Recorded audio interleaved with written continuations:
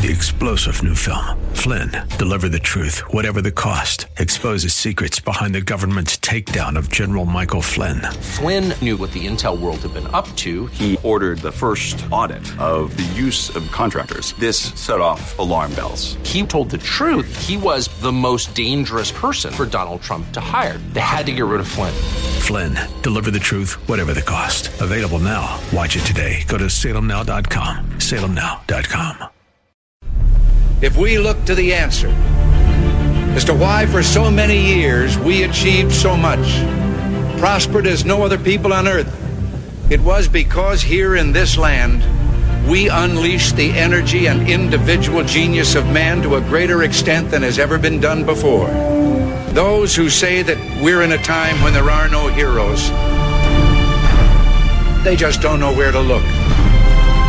The sloping hills of Arlington National Cemetery, with its row upon row of simple white markers bearing crosses or stars of David, they add up to only a tiny fraction of the price that has been paid for our freedom.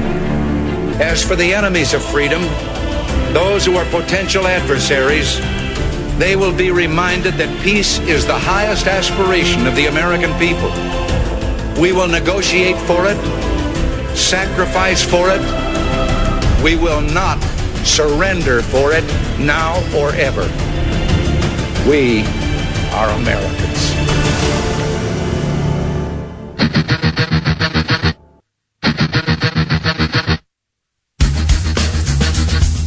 This is the Bob Frantz Authority on AM 1420. The Answer. Well, happy Monday morning out there, listeners. And this is not Bob Frantz this morning. This is Rob Walgate filling in for Bob, and I'm honored to be here this morning. I was sitting at home, Andrew, and I received a text. It was about 7:30 this morning, helping the kids get ready for school, they wanted yogurt parfaits for breakfast loaded with fruit, so we were doing that, and the phone buzzed, and I took a look, and I got a text from our good friend Bob. It said, hey, I'm a bit under the weather. Actually, it said he's a lot more under the weather than that. Said, can you help out and fill in? I have nothing prepared. I'm not ready. So, yeah, absolutely, I can help out and fill in. Why not? So we're going to have a little fun today. All right, good. I'm glad to see you in studio today. Well, I'll tell you what, you can't be sad and upset about today when you look outside, and what a beautiful day. Ohio, Northeast Ohio has been blessed with some amazing weather over the weekend, Saturday and Sunday. Oh, absolutely. Global warming, climate change, whatever it is, bring it on. We will take all of it. Any time we can have those 70-degree days, we'll take them. I'd like to bottle one or two up, save them for maybe mid-January, February, bust it out. Oh, I agree. Make it happen. One thing I did catch over the weekend, though, is Cedar Point. Did you see that story regarding Cedar Point? The turnaways? The turnaways. Cedar Point. Now, I wasn't in line on the causeway. I was not in my car. I was not stuck in traffic circling. So my perspective and opinion is going to be a bit different than those that were. I understand that. But Cedar Point reached capacity on Saturday late afternoon. Yeah, and I believe their official statement was asking them to return next weekend or... Yeah, what I sat and thought, how great of a thing is that we have something in Northeast Ohio that everybody wants to be at, everybody all over, because they interviewed folks that had driven from miles and miles away, and what a gem of a place. I know if you were sitting in line, you're not happy about what happened. I get that. I understand that. But there are people that travel from every part of the world to go to that amusement park. And I know during... in October, they do the Halloween weekend, so that brings a crowd looking for that as well. Top Thrill Dragster and Millennium, and those things are scary enough when I get on them. I don't need anything else running around, jumping up and down, scaring me. But I thought that was an interesting story, and that's a great thing for the economy of the state of Ohio. Absolutely. We should be happy when you think about the revenue that's coming in, because not only at Cedar Point, think of all the restaurants that are around there. Think of all the hotels, the gas stations. There's so much money that is being spent on a weekend like that. So I was very appreciative for that 70-degree day on Saturday afternoon, and everyone was enjoying their time in the north. Well, that would be the northwest part of the state. So out there on that island. So it's good to be with all of you today. I want to interact with the listeners, answer any questions that you may have regarding the debate process, regarding the Electoral College. Those are a few things that we're going to dive into as the show goes on today. I'm going to bring in actually my boss, Dave Zanotti, the CEO of the American Policy Roundtable and from the Public Square Radio Network, and he's going to join me later on the show, and we're going to have a lot of discussions about things going on. You know, as I listen, and I'm a listener of the show as well, so when I'm not sitting in this chair, in Bob's chair, I am a listener of the show. I listen every opportunity I get, and I'm always reminded of those words at the beginning of the show that come from President Reagan. And that reminded me of the debate that took place last week. And there was a commercial during the debate that was from Ron Reagan, his son. And if you didn't see that, we won't get into it right now. I know that's something I want to talk about with Dave, but I don't think, well, I'm 100% sure it didn't have the same message that President Reagan was trying to articulate to all of us during his time in office. So we'll talk about the political process. We'll talk about what it looks like moving forward. We're going to talk about the debate schedule, how you qualify for the debate. We're going to talk about Tulsi Gabbard throwing some fire at Hillary Clinton. Well, actually, and when you look at it, Hillary Clinton started it. Okay. She made some accusations. She said some things, and I think no one was kind of ready for Tulsi Gabbard to respond the way that she did. So that was something that came about. But let's talk about an Ohio story first. Let's talk about something that's going on in Ohio that's happening at the State House in Columbus. There's a lot of discussion, and that is on the issue of gambling. Now, it's hard to imagine, but it was 10 years ago that Ohioans, 10 years ago, think about this, Ohioans authorized 4 casinos around the state of Ohio 10 years ago. Wow. 2009. To me, it seems like a lifetime, and it also seems like 3 months ago. And for those of you who know us at the American Policy Roundtable and the work we do, we worked adamantly for years and years and years to hold off the gambling interests from taking a stronghold and having a grip in the state. In essence, they legally, Dan Gilbert and Company legally bought a piece of the Ohio Constitution fair and square. That's how it happened. Their business plan is written into the Ohio Constitution, the location, what they are allowed to do, what they're not allowed to do. Since that time when Governor Kasich took the oath of office in the governor's mansion, he did some things that we felt violated the Constitution, and we sued him. You can look up that lawsuit online. Walgate v. Kasich and a number of others joined in the suit, and we sued him for violating the law. It made it all the way to the Ohio Supreme Court. But we said once the gambling interests got into the state of Ohio, they were in essence going to be able to control and dominate the state house. And they have passed many pieces of legislation that have been gambling friendly. They were able to pass a joint resolution to allow the voters of the state of Ohio to even vote to move one of the locations just months after gambling was approved in 2009. So it was clear who was running the show, who had authority. And we see that happen in the work we do at Roundtable. We do work all across the country. The Public Square radio program's heard on over 200 stations coast to coast. But that's a common theme. We see that when you give the gambling interests an inch, they dive in and they do their best to take a mile. They want to dominate. They want it to be a monopoly. We talked earlier about Cedar Point, money coming to Northeast Ohio. That's money that comes in and is recycled. Doesn't work that way in the gambling industry. The gambling industry wants to keep it all in-house and do everything for themselves every way they can. Look at the business model. If someone's going to Cedar Point, if someone's going to Kings Island, if someone's going to Rocket Mortgage Fieldhouse, all those places, and spending a few dollars and helping the economy and propping it up, everyone says it's a wonderful thing. From a gambling perspective, you could go in and lose tens of thousands of dollars, and you're going to do it in one location. And when you lose that money, that's money you're not spending on a car or furniture or appliances or a new home, so many things. It can turn into an addiction unlike any other. So, of course, what do some Ohio lawmakers want to do? They want to expand the opportunity for folks across the state to lose money the way that it's been done in other states, and that's through sports gambling. That's the discussion. Now, we should know through the history of gambling when we study the economics of it. And again, this is strictly a numbers and an economic argument, but take a look at the economics and the numbers of the Ohio lottery.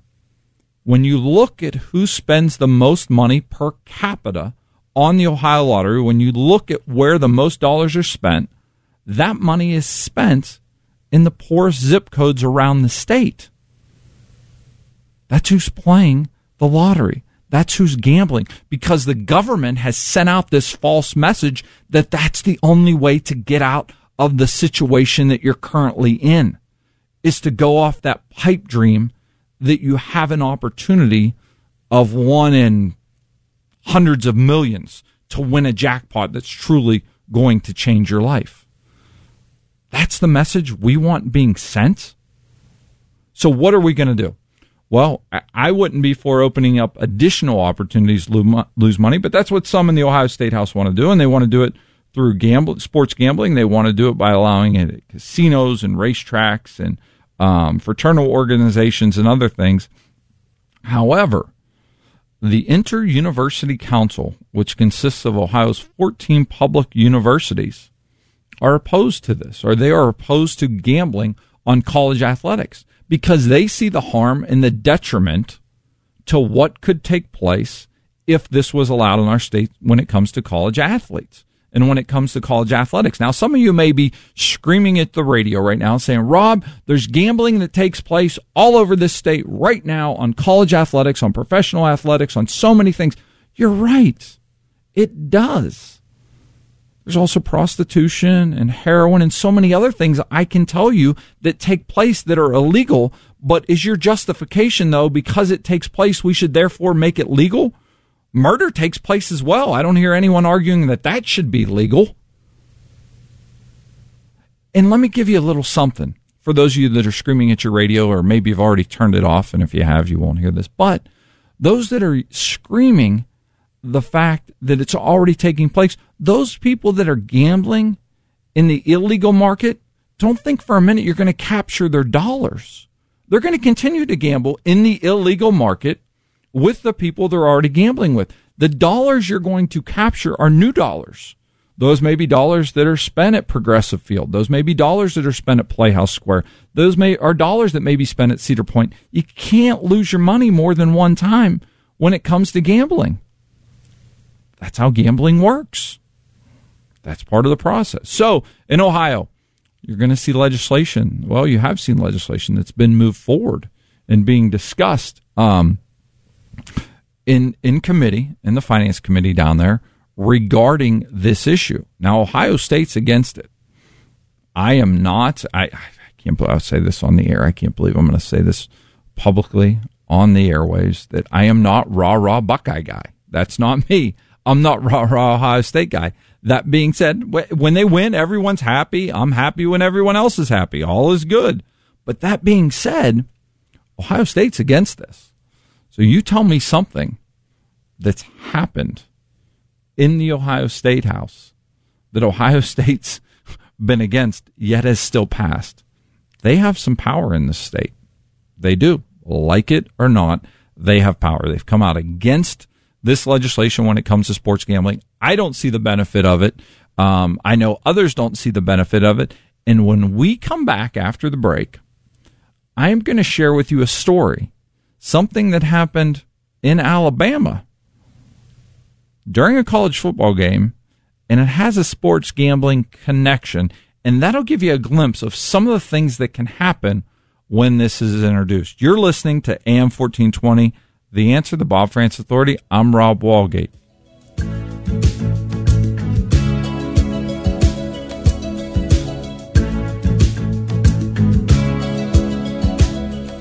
WHKRadio.com is where to find the Bob Frantz Authority podcast.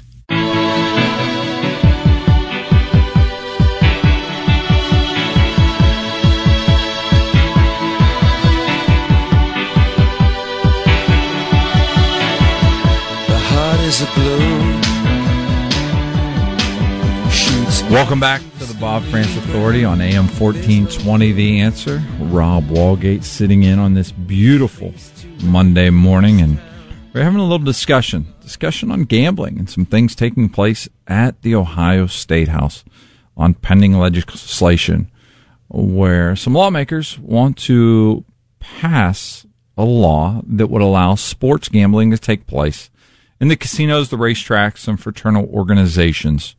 And Ohio State and the 13 other public universities across the state of Ohio are against this because they don't want to see college students wrapped up in it. They don't think that you should be able to wager on college athletics. And I had mentioned a story that took place regarding an Alabama student about 9 days ago.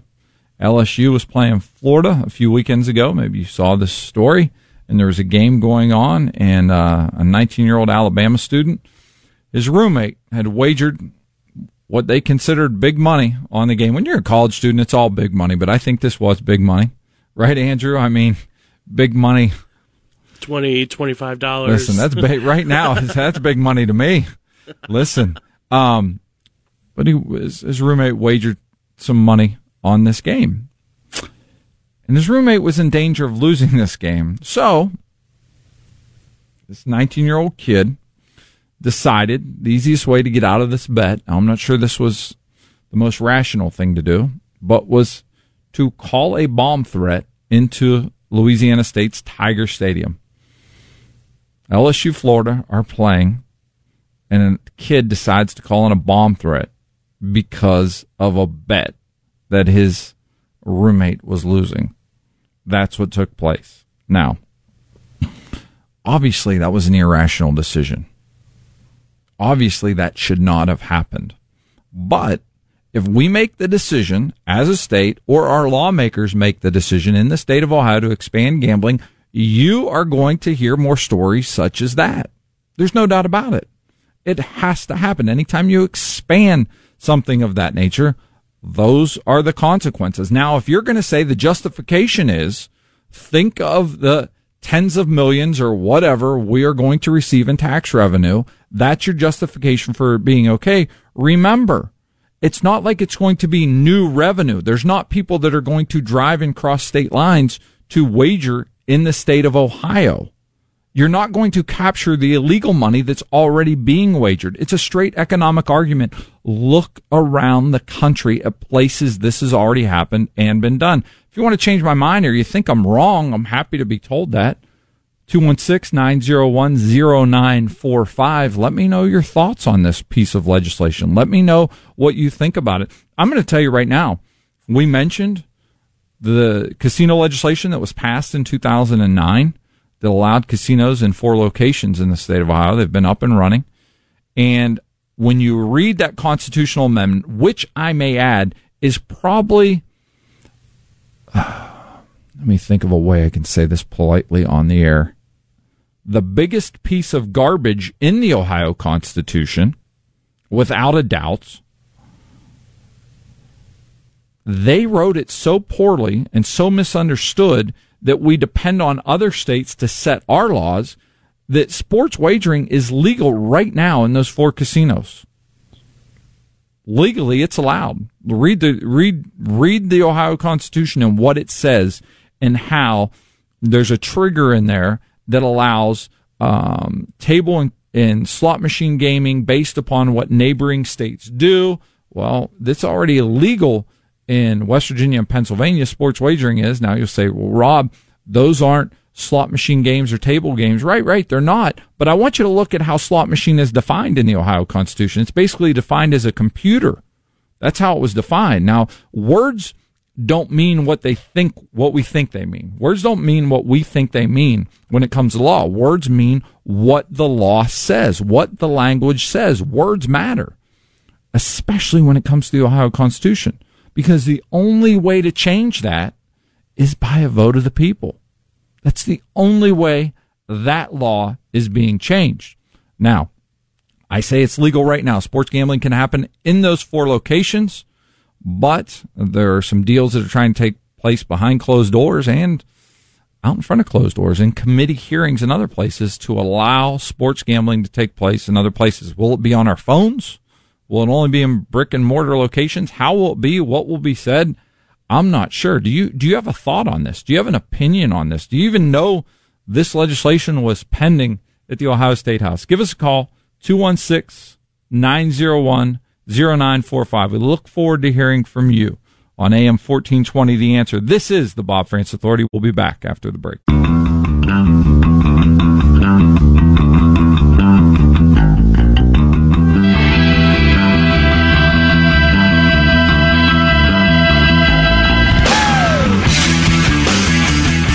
Welcome back to the Bob Frantz Authority on AM 1420, The Answer. Rob Walgate sitting in for Bob on this Monday morning. Thanks for joining us, getting your week started on the right way. We're talking gambling in the state of Ohio. There's so many people out there that think that would mean more money, that would mean increased tax revenue. And I challenge you to look around the country. Look at all the other states that have done it, and especially used it as a justification to raise more money, and what that's meant for them and how it hasn't worked. Other sources of revenue have dropped. You see people making decisions with their money that you would have never dreamed. Again, let's look in our own state as a model, the Ohio lottery. Look at that model and what it has done. Now, some would argue it's given billions to education. Well, we justify giving billions to education by, in essence, stealing it from the people that can least afford it. And I say it again to remind you, I say it that way because when you run the numbers, the most money spent per capita on the Ohio lottery spent in the poorest zip codes around the state of Ohio. We're not helping those folks. That's not the way to help them, is to give people an opportunity to lose more money. We're going to go to the phone lines. Mary Grace is in Old Brooklyn. Mary Grace, welcome to the show. Welcome. God bless you. It's nice to hear from the round table. I used to call them every day when they were in Parma. Well, thank you for your support. Much appreciated. What's your question this morning? Well, I want to say one thing. It is written, a fool and his money is soon parted. And I know we have no fools here, not in Cuyahoga County. So God bless us all. You understand? Yes. But who wrote that? Who wrote it? I understand. I want to know. I understand. Well, I know you know who wrote it, right? No, I'm going to find out, though. I will find out. I already have the Constitution coming to me. Well, and I know Article 4.4 says no invasion. So God bless us all. Amen. I know you had a question regarding the Constitution of the state of Ohio, correct? Yes. Well, I can get it. I'll call the library and I'll... log online, go to aproundtable.org. APRoundtable. I'm not that tech person. I'm just not. I won't. And I got rid of my Spectrum because when people are talking off a teleprompter and can't even speak well, God help us all, and they're not telling the truth, I just got rid of it. Well, if you call us at the roundtable, call us at 1-800-522-8683. We will send you a copy of the Constitution. Okay. I appreciate you. Thank you. No problem. Thank you. And and we appreciate the call. And when it comes to the Constitution, in the state of Ohio, we are blessed in the state of Ohio because we have the opportunity to amend the Constitution. Some states don't have that luxury. They don't have the ability to change the language of their state constitution. They're dependent on lawmakers to do that. And we're not in the state of Ohio. And that's why we have the casino amendment that we have. That's why we have some other bad language in there. But I would not want to change that. I think that's something that we should appreciate. We should be thankful for the ability to go in and change things on our own. It's hard work. You're going to have to get signatures in over half of the 88 counties. You're going to have to get a few 100,000 signatures, and that number fluctuates depending on the amount of votes in the last gubernatorial election. So there's work involved. It costs some money, but it allows us as citizens to make changes in a positive way. Let's rewind the tape back to the early 90s. Something that the Roundtable, the organization I work for, was involved in, and that was term limits. That set the limit that people could serve in elected office. When you look at statewide office holders, they are only permitted to serve 2 consecutive 4-year terms. So whether we're talking about the Attorney General or the governor, the auditor, things of that nature, the statewide elected office holders, they can serve 2 consecutive 4-year terms. When it comes to members of the legislature, they have the ability to serve 8 consecutive years in each chamber, respectively. So you're looking at 4 consecutive 2-year terms in the House or 2 consecutive 4-year terms in the Ohio Senate. Now, once you do that, there is not the quote-unquote death sentence that doesn't allow you to serve anymore. There have been plenty of people that have bounced back and forth in the Ohio State House and served in one capacity or another, and the people have elected them. And some would argue that the thing we hear most often in Columbus when it comes to term limits, it always amazes me. I always say the only people that want to get rid of term limits are the people that operate inside of 270 down in Columbus, inside that limit. They're the ones who talk about term limits harming the state. We're talking about 99 state reps and 33 state senators. We're talking about a population of roughly 11 million people in the state of Ohio. You're telling me that every 8 years we can't find 132 qualified individuals to run this state? Is that what you're saying? You're saying there's only 132 people qualified to run the state of Ohio, and they should be able to serve as long as they want, forever and ever and ever. Amen. Is that the thought? We hear this argument talked about when I'm down there, because I tell you, lawmakers pull me aside, others pull me aside, and they get fed up and angry because they don't like term limits, and they talk about institutional knowledge. Institutional knowledge. We need more institutional knowledge. Really? Yes, Rob, we're losing institutional knowledge in the state of Ohio because we have term limits. Well, Congress doesn't have term limits, so we have institutional knowledge there. How's that working out for us? You think we need more institutional knowledge there? The other thing is look at the way that both parties play the game. A few years ago, the Republicans in the state of Ohio had the opportunity to make Ron Amstutz the Speaker of the House. He could have been made the Speaker of the House. He had served for years and years and years, well over 25 years, in the legislature, bouncing back from the House and the Senate. Was probably the smartest guy in the building when it comes to the state budget that they pass every 2 years in the state of Ohio. He had more institutional knowledge than anybody. Guess what? The Republicans did not make him the Speaker of the House. Well, wait a minute. Republicans want institutional knowledge to be kept there. That's why they want to get rid of term limits. Well, that's what they say. But yet when they had the opportunity to make the smartest guy in the room the Speaker of the House, they didn't do it. Why is that? Because they play the game. Both sides of the aisle, they play the game. And that's what happened. In the early 90s, when term limits were passed, we also passed in the state of Ohio the opportunity for congressional representatives, members of the U.S. House, to be limited in their terms as well. However, the court struck that down, and they said that the voters did not have the authority to do that in the Constitution. That's what the court said. Now, I'm going to go out on a limb here. I think it's a pretty strong limb, but I'm going to go out on that limb. And I'm going to say if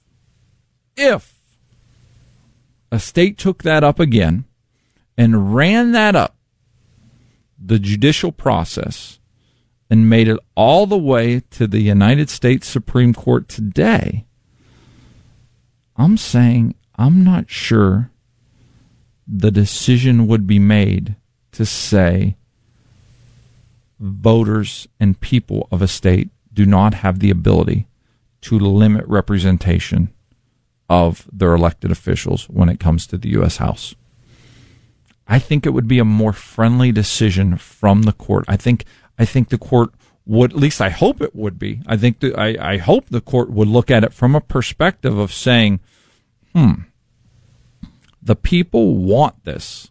The people have said this. We shouldn't limit what the people want, because when it comes to the Declaration of the Constitution, I mean, think about it. How's it start? We the people. We the people hold these truths to be self-evident. That's how it starts. It's in our hands. And that's why we are fortunate when it does come to the state of Ohio that we have the ability to edit and have a say when it comes to our state constitution. And that wouldn't be something I would mind seeing again. I think maybe it would be beneficial for the entire country if we saw some limits on those people, on what they were allowed to do and what was able to take place inside the Beltway in Washington, D.C. When we get back after the break, we're gonna take a little turn, and we're gonna turn and take a look at the Democratic debates. We're gonna take a look at the process when it comes to choosing a nominee and the strategy that the Democrats have in place for their 2020 selection. Does it make sense? Do they even understand how the Electoral College works? If this is all a board game, why does it seem like they're just trying to run a marathon race instead of maneuver? I don't know, but we're going to dive into all of that after the break. You're listening to the Bob Frantz Authority on AM 1420, The Answer.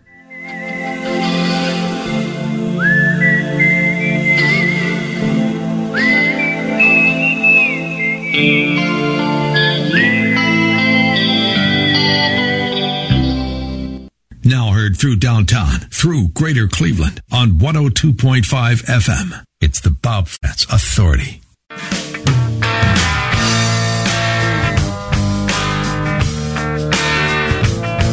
Welcome back to the Bob Frantz Authority on AM 1420. The Answer. Rob Walgate sitting in for Bob on this Monday morning, and what a way to get the week started. To get that text message from Bob that said, "Hey, I need a little help. What are you doing this morning?" Oh, nothing. I'm looking forward to coming in, right? No, I'm honored that he would turn his mic over to me. Again, I'm a listener of the program. I'm a fan of the show, the work that Bob does on this show. I'm always tuning in and catching his insight, his analysis, his guests, and all of us at the Roundtable and the Public Square and iVoters.com are just honored that he would allow us to be a small part of it and take part and turn his chair and his mic over to us to allow us to sit in. So we talked before the break. We kind of hinted a little bit regarding the Democrat process for selecting a nominee for the 2020 election. And this, Andrew, I'm going to tell you something. This has been amazing to me to watch. And here's why, is because I feel like people don't understand or look at what has happened previous when it comes to selecting a nominee. Does that make sense? Absolutely. So let's rewind the tape back to 2015. On the Democrat side, we had Senator Clinton and Senator Sanders, right? Yep. And Mayor O'Malley for like this brief little period of time. So they had two, and they chose their nominee by battling it out. It was, in essence, 1v1. On the Republican side, and again, this is from a historical perspective, how it looks and how it sounds. There was 111 candidates on the Republican side in August of 2015. Maybe 112. I lost count. But that all started in Cleveland, not because of the convention. The convention was in Cleveland, but the first debate, Fox News held the first debate at the time it was a Q, now Rocket Mortgage Fieldhouse. They held that first debate right there. And of all the candidates, and this is what I always laugh and point out, of all the candidates that were on, they kind of had, it was like Thanksgiving, though. Do you remember the tables? They had the adult table and the kiddie table. They did. They had the adult table and the kiddie table, And Donald Trump was up there, and if you remember, Megyn Kelly asked the question regarding would you support the nominee, and Donald Trump was the one. He was the outlier. He was the one that wasn't going to guarantee that he would back the nominee. But if you looked at all the candidates on that stage, he was by far, not even close in my opinion, the most liberal candidate of all the Republican candidates, was he not? Absolutely. Look at everybody else, and then look at Donald Trump's previous positions or previous statements, or even look at everything he's done now. And it kind of intrigues me, the fact that when it comes to Donald Trump, he drives the left so crazy on everything he says and does. Now, there's a rumor floating around. It's alleged that Donald Trump is going to start sending his tweets to Bob Frantz for approval first, to make sure that Bob's going to be his censor. Bob's going to approve whether or not the president can send those tweets or not. But so now that's how the Republicans did it. And I don't think the Democrats learned anything from the Republicans, because all it seems they care about at this point is to make money when it comes to the debates for each entity, to grab eyes for people watching, because to have the thought that this has helped them narrow down a candidate to win this chess match, to win this board game, is, to me, it's quite laughable. And here's why. They need to win the Electoral College. Now, when people say, can President Trump win in 2020? Well, I mean, yes and no. Can Cleveland Indians win their 31st game of the year next season? Well, most likely, yes, I would think, but we don't know who they're playing. We don't know the location. We don't know who's pitching. There are a lot of variables that we don't know. That's the same with the election in 2020. The problem with the Democrats, in my opinion, and maybe some of you will say, Rob, shut up, you're giving them advice, is the fact, and I say all this from a nonpartisan perspective. The work we do at the Roundtable, the Public Square, iVoters.com, again, we do it from a nonpartisan perspective. We don't take sides. That's the reason that we have sued more Republican governors than Democrat governors throughout our history. But when it comes to what's taking place, it's a board game. It's a board game. They have to win the Electoral College. And the way to win the Electoral College, when you do the math, is the Democrats are going to need to pick off a couple of states. And the easiest states for them to pick off are going to be Pennsylvania, Florida, Michigan, to hold Colorado, to turn Arizona, places where the numbers can fit. Here's the problem.